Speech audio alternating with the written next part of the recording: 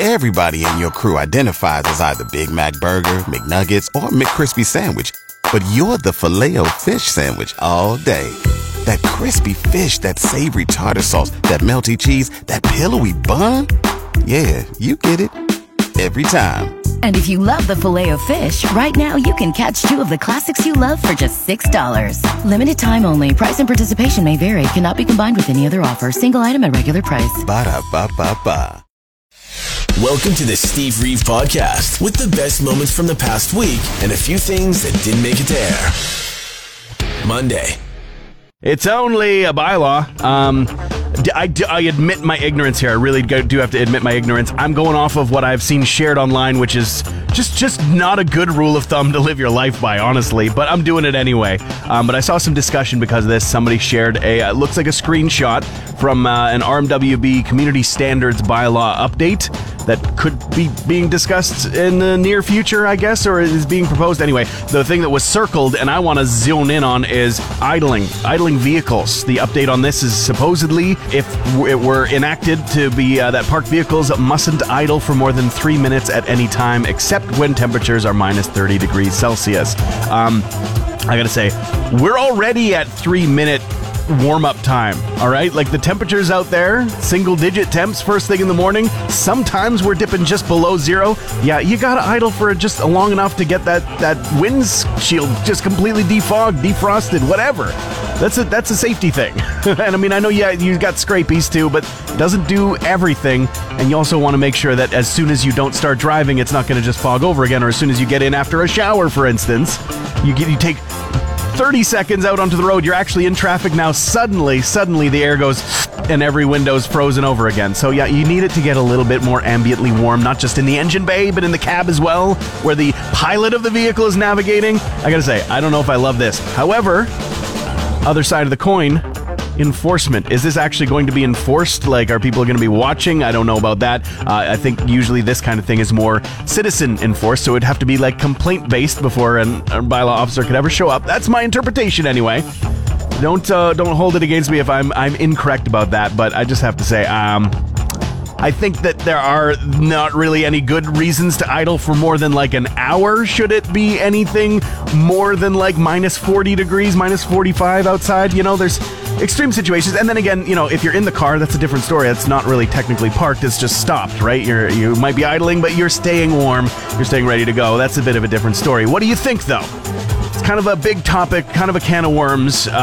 What do you think is a reasonable cap, if any, for a time length for somebody to be idling their vehicle out on the side of the road? David Bowie's live performances will be experienced by all new audiences during the Brilliant Live Adventures series, a set of 6 live albums that are going to be released over the next several months. It starts off with Live at Dallas 95 on vinyl and digital releases October 30th. The remaining 5 chapters will be announced soon, each focusing on a different live appearance from the 90s specifically.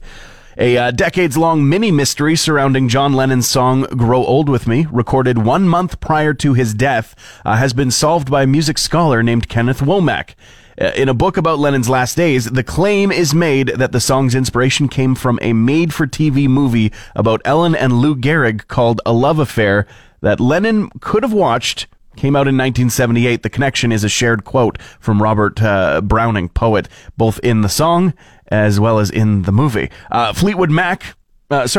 Mick Fleetwood of Fleetwood Mac has responded to the Fleetwood Mac skateboard guy, aka Nathan Apodica. Mick created a TikTok account just to recreate this now iconic video of Apodica skateboarding to work, apparently potato factory in Idaho, incidentally, sipping ocean spray from the bottle and lip-syncing to 1977's Jam Dreams. The remade video is great, absolutely worth a watch. A lot less cringy than most of the copycats that have been popping up, but great job, Mick. Now, please give Nathan some money for all the attention he's brought you. You're listening to the Steve Reeve Podcast from 100.5 Cruise FM. How long is too long to idle your vehicle? A lot of agreement that a 3-minute limit, anytime it's more than minus 30 degrees, is a little bit ridiculous. Vicky says not one of the people that would make a rule like that drive a vehicle like a Yukon or a Suburban and have to park outside. Because she says getting hers to warm up in minus 30 while getting kids ready for school, it's not even close to warm. warm, even just after the first cycle of the remote start. And also, Amanda brings up a good point. Not all vehicles are created equal, right? She says gas vehicle, decent heater, 10 to 20 minutes should be no problem. Really, like, regardless of conditions, as long as it was able to start, you're kind of good. She says, though, in a diesel, long enough to scrape the windows and cut the chill, whatever that time is, because they don't warm up properly until they get the engine revving up anyways, right? It doesn't work quite the same way.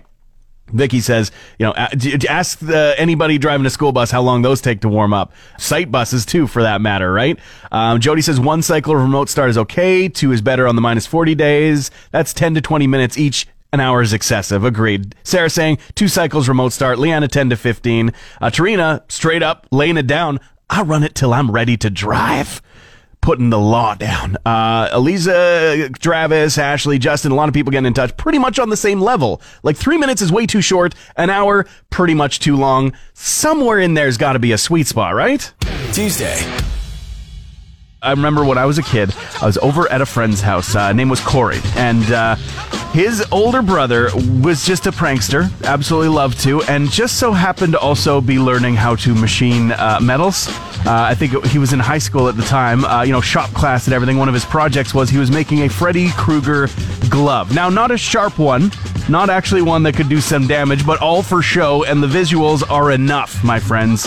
Because also, at Corey's house, they had a really interesting basement, because there was the place where you would watch your scary movies on your little tube TV over in the corner, and there was a big open area as well where there was a big water tank, a water heater. If you know the Nightmare on Elm Street story, Freddy Krueger, boiler room, hot, steamy areas tend to attract him, or at least that's where he seems to come from, and the music and everything. Anyway, we were watching, I think, number 2 in the series, probably way too young to be even watching them, but still, around the corner of the hot water tank comes the claw, the hand, the leather glove with the sharp spikes on each finger, and just like making a little scrapey noise, which is probably not good for the paint on that water tank, but hey, it was good for the sound effect to actually chill us down to our deepest depths of our souls, and we ran out of that basement screaming and screaming. Older brother got in trouble, was laughing the entire time. He couldn't have cared less about maybe being in trouble, grounded, who cares? Worth it! Worth it! Your taste in music could be deeply affected by the height of your parents. What? Will we pause and go back on this? What the heck is the connection between these two? The answer is the footsteps. That's why the height matters. It's not really because of the height, but it's because taller people have a longer stride and therefore less beats per minute in their walk, and shorter people tend to have a quicker stride, faster beats per minute, and it translates, apparently. I mean, this study is suggesting that those who had short parents prefer quicker paced music, tend to prefer that faster beats, and then slower tempos, obviously for people that were raised by taller individuals. And it's not like a genetic thing necessarily.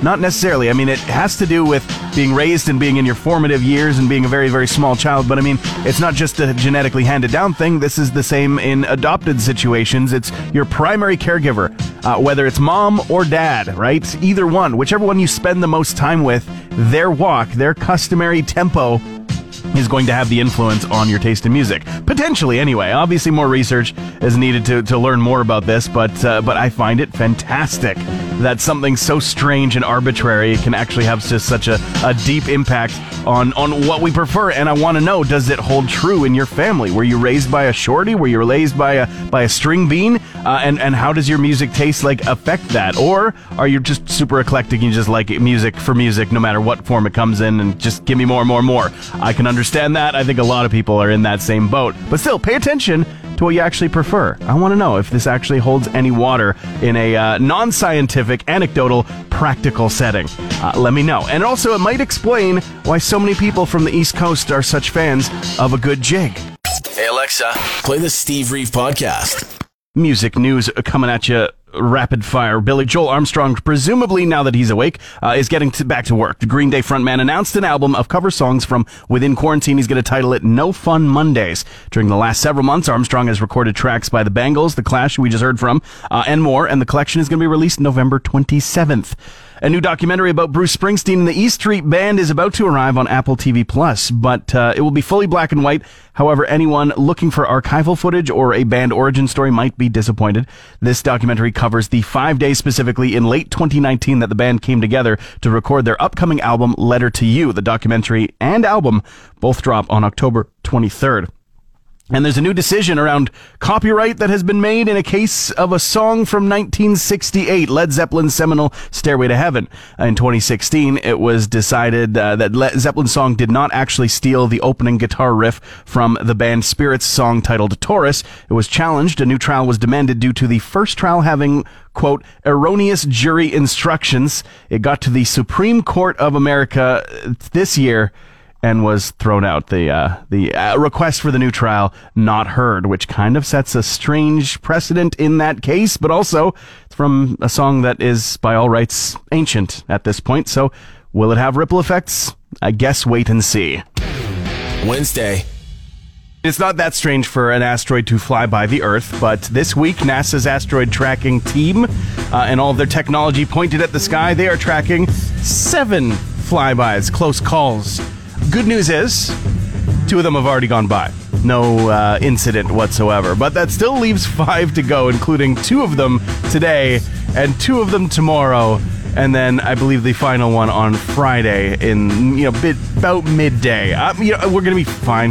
Nothing usually ever comes of this, or at least if there is something, it's usually like a nice light show in the sky. But still, it is just kind of not that usual to be tracking quite so many in quite such a small period of time. 1 per every day of the week, basically. Not that they're spread out like that.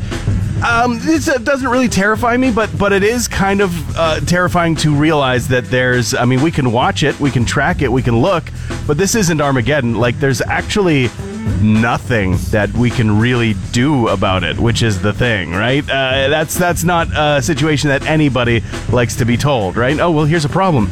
Okay, I guess just deal with it as it comes. There's nothing that you can do other than be slightly more or less aware of it about to happen. So I guess we'll see. Fleetwood Mac skateboard guy. If you don't know this story, I'm shocked. We've been talking about it all week. It's all over the internet. Nathan Apodaca is his actual name. Put out a video on TikTok that turned into the Fleetwood Mac Dreams Challenge that has had millions of people taking part, millions of videos, millions of views. And it's all so simple. He's just skateboarding, longboarding to work, I guess is the story, at a potato factory in Idaho of all places. And he's a little bit down on his luck. I mean, the video shows him just grooving. Things might be tough, but he's still just chilling. He's still just going about his day. He's sipping on Ocean Spray, and he's singing along to Dreams by Fleetwood Mac. I mean, it's pretty great in and of itself. But the story gets a little deeper because he's a little bit down on his luck living in an RV without running water outside of his brother's place where he goes inside to use the facilities and, get a drink every once in a while. I guess that's why he's been chugging Ocean Spray right out of the bottle, right? But a bunch of people started donating money to him to the tune of like over $10,000. He says he's going to use that to get himself a new RV. And he wants to help out with his special lady friend. He's also got some clothes bought for his daughter, and he's been doing good things. He's been trying to improve his life. Ocean Spray has gotten a lot of attention from these guys, not just Nathan Apodaca, but members of Fleetwood Mac themselves. Mick put out a copycat video. He's also sipping some Ocean Spray. I'm like, okay, this is all great and everything. We're honoring this man for making us feel good and giving us entertainment, but Ocean Spray's gotten a lot of attention too, and they should definitely give him something, right? They should pony up some money. That's the first thing that I said. Long road to get there, but they did make good. They bought him a brand new truck, and they filled the bed of that truck with his favorite beverage. I mean, he's got more Ocean Spray than he knows what to do with now, and the video is just fantastic of him standing on the bed of the truck and just holding up his longboard. He's like, all right, I got this. This has served me well, but now we got wheels for sure. Now we got an actual ride. This is just totally a cool story. And the only weird thing about it is that if you look up the video of the presentation of Ocean Spray being like, hey man, this truck is for you and for everything that you've done for us and for keeping things positive. It's for you. And the stereo's pumping in the truck. You know what they're not playing? Dreams by Fleetwood Mac. What is wrong with this world? Thanks for listening to the Steve Reeve Podcast from 100.5 Cruise FM. It'd be a bit strange to live in a mall. I totally think it's Dawn of the Dead style. Either one. Either the classic from Romero or the remake. But I digress. Asking you, where have you lived that was a strange spot? 780-715-CRUISE. I lived in a converted prison once. the town jail of St. Paul, Alberta specifically. So the story goes, this was years ago, but I was looking for some work out there and managed to find some, but areas to stay were scarce. So first of all, I spent 2 weeks staying at the Galaxy Inn Motel, which was very strange, but the entire town there, if you don't know, they have the world's first UFO landing pads. Everything's very alien themed. But not the place that I lived that was the converted prison. That had a different theme. So I guess there was a new RCMP detachment built years ago, even at that time.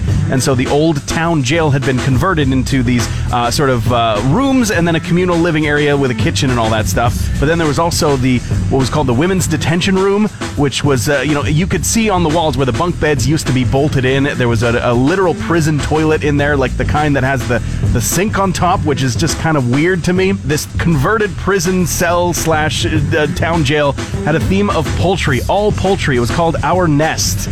While I was staying there, the landowners, they decided to make it not look like quite so much of a prison, and so they put the decor, the motif of turkeys and chickens and ducks and eggs and all that everywhere you could see, every surface. There was wallpaper, there was stuffed chickens, there was quilts of chickens and geese and turkeys, everywhere. It was a very unsettling building to live in. And I lived in there for several months and then finally made my way moving on, but easily the weirdest building that I have ever lived in. The White Stripes are getting into the Christmas spirit by announcing a Greatest Hits album release in December. It will highlight 26 of the unlikely Jack and Meg White duo's songs from the late 90s on, with a deluxe edition adding in every single iconic music video from the band as well. Available for pre-order already.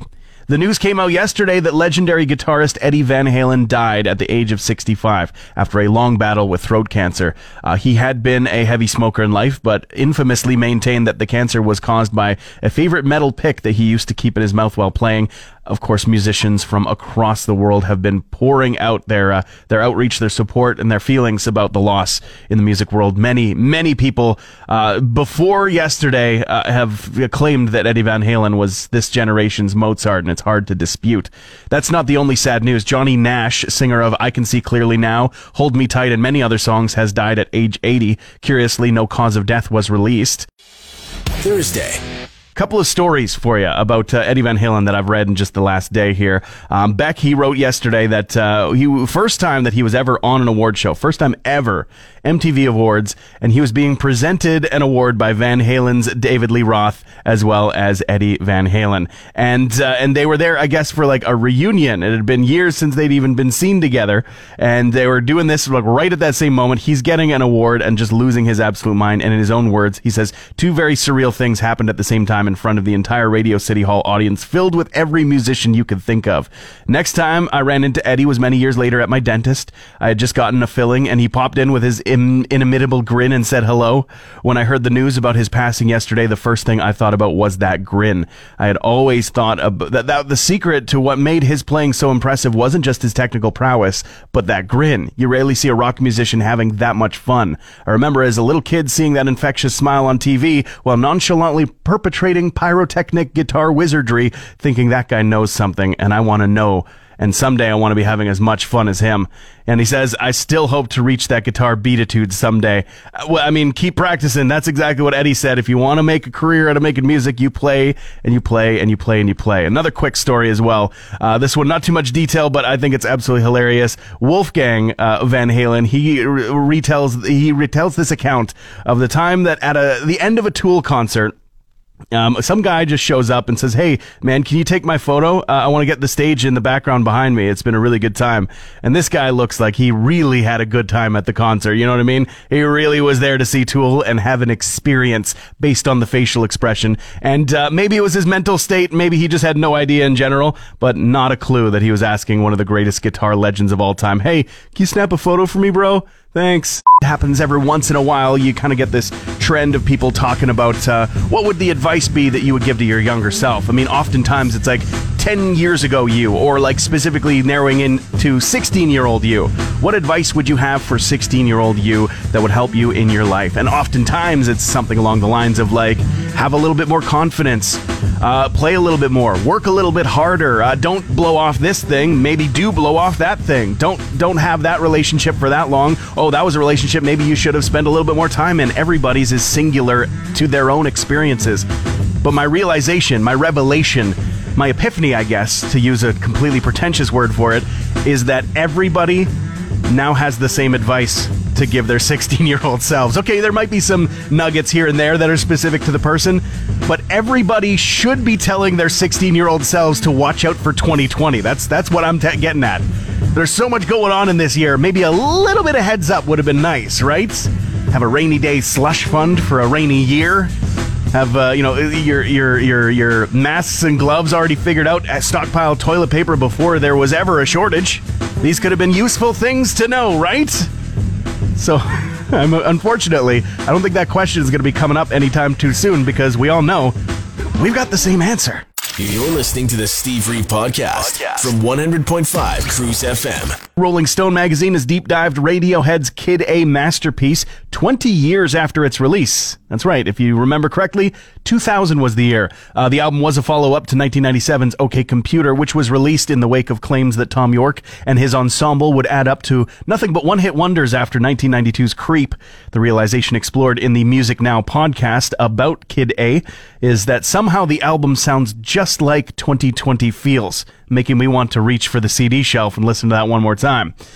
So the image of Eddie Van Halen can be seen throughout the Bill and Ted movies, even the latest one that came out. Alex Winter, who plays Bill S. Preston Esquire in the trilogy, he recently just penned an essay talking about the inspiration and how it affected those movies, specifically saying that Bill and Ted are supposed to be into hard rock, but these were sunny, optimistic California guys, and that's really embodied by Eddie Van Halen. They talk about Iron Maiden a lot in the movies, but really, they would have been listening to Van Halen a whole lot more. Hashtag Fort Mac fake facts. Now, I'm sure there's been a great many fake facts perpetuated about Fort McMurray, particularly back in the day. A lot of P words in there, but no, I'm talking about the fun ones. This is inspired by the city of Calgary, finding, removing, and then replacing some very strange fake fact plaques that were put up in a park there. So some ones about Fort McMurray that people have been coming up with. Ashley earlier said Balto ran through this trail system in 1927 while saving children from an orphanage fire. Absolutely not accurate at all. Neville says, in 1965, McDonald's first introduced the fillet of fish here in Fort McMurray to cure the codfish craving of Newfoundlanders that move away from home to come here to work in the oil sands. That one I actually kind of would believe a little bit, but also just not true at all. Pat says, best bench to eat 7-Eleven food after leaving the bar late night right here. Boom. I mean, pick your favorite bench, right? We got some people throwing some at us online, some hilarious ones. We had white sunglasses replaced white hard hats as the accepted symbol of foreman on job sites right here in Fort McMurray. Where's Waldo was inspired by Fort McMurray resident Waldorf Dotrieve in 1992. The @ symbol was invented in 1976 on a computer plugged in across that street over there. I love it. Get it. Keep it going. Keep it going. Keep it going. Hashtag Fort Mac fake facts. Jump on Twitter. Jump on Facebook. Send it in a text. Do whatever you need to do. Friday. The worst Halloween costume of 2020 could possibly be. It has been declared adamantly. It is sexy hand sanitizer. Visual aid now available on our social media, so you can see what I'm talking about. But basically, it's a bathing suit that they added a see-through clear plastic apron to. That's the costume. That's the costume. Oh, the labeling on the top of the apron does say, hand sanitizer kills 99.99% of germs. Got to be a touchless one, at least unless otherwise clearly stated. Just keep that in mind. But definitely, in my book, hands down, worst sexified Halloween costume of 2020. If there's a worst one, you tell me about it. I mean, this is a year after we had Mr. Rogers. Last year was the sexy outfit. The year before that, Beyond Meatless Burgers. Today, John Lennon would have been celebrating his 80th birthday, no doubt, in a very, very strange way. Tom DeLonge is set to make his directorial debut with a sci-fi monster movie simply titled Monsters of California. He is heavily involved, saying to Deadline, "I've been playing this story in my dreams for decades." DeLonge won't just be directing, actually. He's also writing and providing the score for the film. No clues to a release date yet. A little premature for that. Fleetwood Mac's Dreams has hit number 1 on iTunes thanks to the story that I have been updating on all through the week, talking about Nathan Apodaca and his TikTok video and the subsequent Dreams Challenge. This has skyrocketed young generation's awareness of that song as well as Fleetwood Mac in general. And lastly, Jack White is here to save the day at SNL. This weekend's musical guest was country artist Morgan Wallen, but earlier this week he was told that he's out after blatantly breaking COVID-19 protocols. He was photographed partying in a bar, posing for photos, and kissing multiple women through the night. He wrote, "My actions from this past weekend were pretty short-sighted and have obviously affected my long-term goals and my dreams." Bingo, sir. Morgan Wallen loses, and honestly, we all win with Jack White getting the call.